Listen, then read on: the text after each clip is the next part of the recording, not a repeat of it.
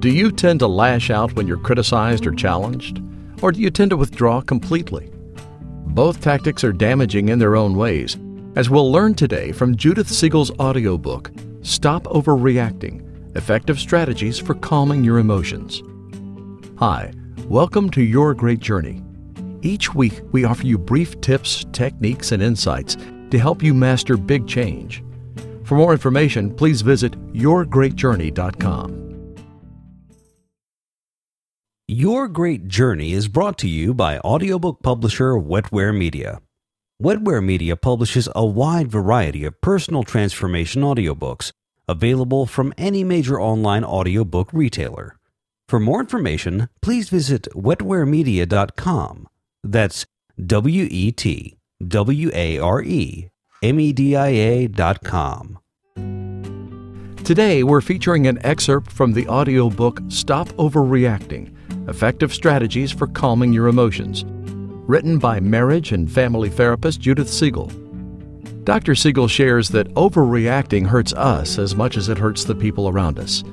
She'll help you to identify your emotional triggers, discover a new way of processing impulsive thoughts and feelings, and understand how your emotions sometimes undermine your ability to think rationally. You'll learn how to neutralize overwhelming emotions and choose healthy responses instead of flying off the handle. In this excerpt, Dr. Siegel offers some excellent techniques to use in times of stress or pain to sidestep your anxiety and stay in the present moment. Subdue emotional memories. Although I strongly believe that we can learn from the past, the experience of being flooded by emotional memories is neither educational nor helpful. In many ways, it is more similar to opening Pandora's box. Pandora is a character in Greek mythology who was given many gifts by the gods, including a box that she was instructed not to open. She became curious one day and decided to open the lid. Suddenly, all the evils, diseases, and burdens that had never existed in the world before were released. In Chapter 5, I explained how certain schemas are stored in the all good or all bad drawer of our mental filing cabinets. Once a folder has been opened, there is the potential for all the other emotional memories related to the underlying schema to become reactivated.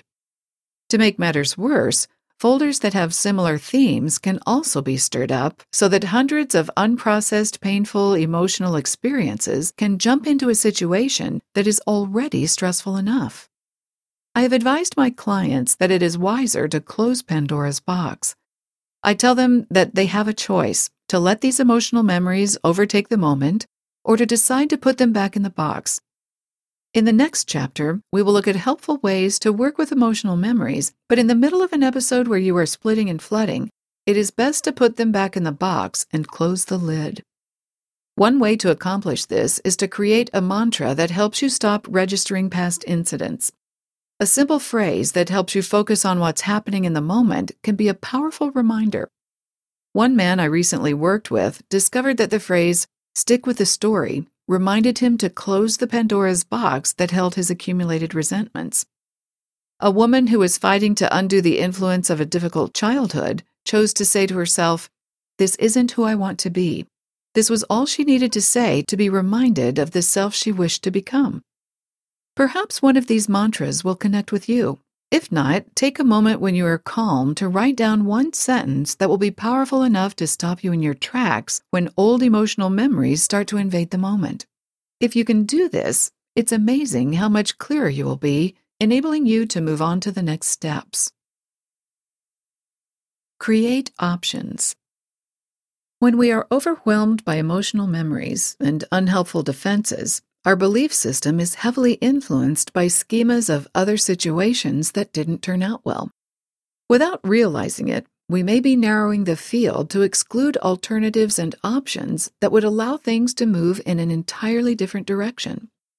There are things that we can do to reverse this process. Don't brood. A thoughtful approach is one that integrates beliefs, thoughts, and feelings, but does not allow the focus to shift to rumination.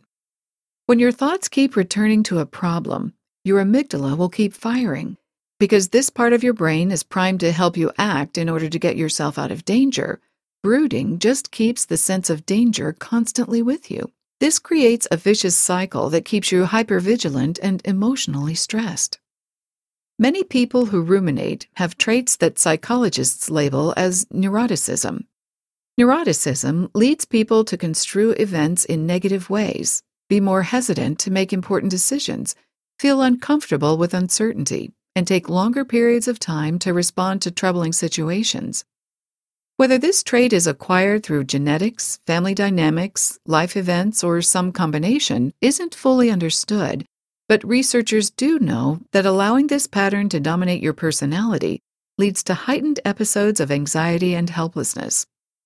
If you see yourself as carrying these traits, it is time to confront yourself and challenge responses that were acquired in childhood. Your brain is capable of opening new pathways if you will only give yourself the chance.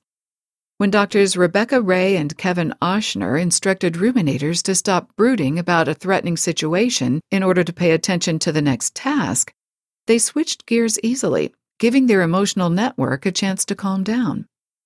Within minutes, they were completely focused on the task at hand and responding just like the research subjects who did not have neurotic tendencies. Keep goals in sight.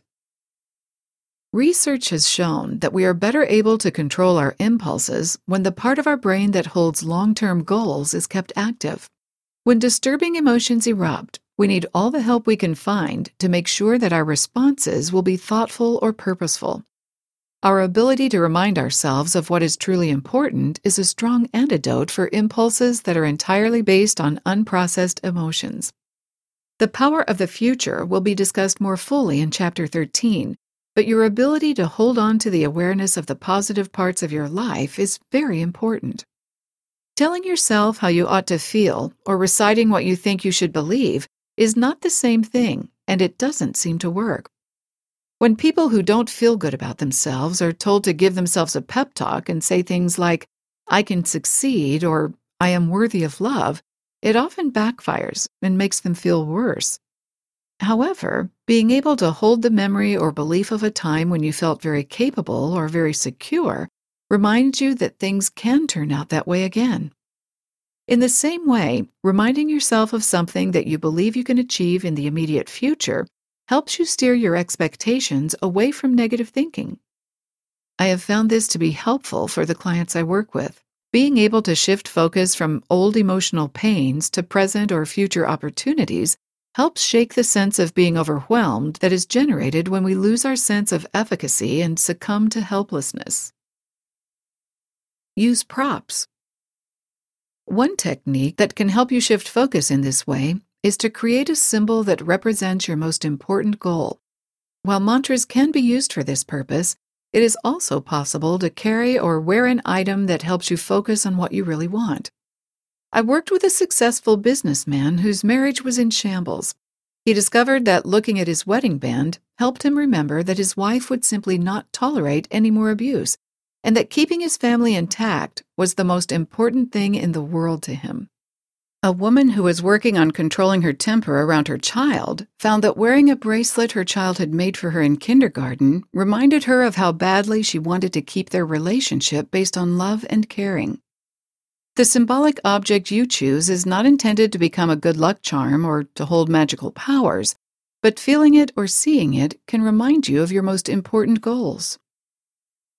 Use reinforcements. Many people who are working on major changes find that daily meetings help them keep their goals in perspective. This is true for many people who benefit from Alcoholics Anonymous or Narcotics Anonymous, and also for people who draw their strength from a religious or spiritual affiliation. Frequent shared affirmation of goals that you believe in helps keep those goals in sight when you encounter a setback or challenge. Just acknowledging your goals is enough to reconnect the pathways in your brain that loosen the amygdala's grip. Change the ending. Neural imaging studies have highlighted the importance of how we think about the situations we face. Negative emotions such as fear and anger that start in the amygdala can be quieted when the situation is appraised from a different perspective. If you dwell on the problem and ruminate about all its negative aspects, the activity in your amygdala will continue at full force. But there are mental exercises that help shift the focus and allow an entirely different part of your brain take over. To test this out, Doctors Rebecca Ray and Kevin Oshner and their associates at Stanford University showed people pictures of stressful events, such as an impending car accident. When the research subjects were told to imagine that scenario happening to them or to someone they loved, they became very upset. However, when researchers instructed them to think of a positive outcome or a way to make it better, the left prefrontal area of the brain was activated and the amygdala calmed down. Challenging negative expectations changes the way we feel and creates the emotional energy we need to turn things around. It seems that when we take a positive stance and focus on what is doable instead of on impending harm, our brain works in ways that help us calm down. Thanks for listening to this excerpt from the audiobook, Stop Overreacting: Effective Strategies for Calming Your Emotions. You can purchase the complete audiobook from any major online audiobook retailer. If you'd like more information, please visit yourgreatjourney.com. Please subscribe to the show so you don't miss an episode. And if you like the show, please rate it and review it. Thanks for listening. Your Great Journey is brought to you by audiobook publisher Wetware Media. Wetware Media publishes a wide variety of personal transformation audiobooks available from any major online audiobook retailer. For more information, please visit wetwaremedia.com. That's WETWAREMEDIA.com.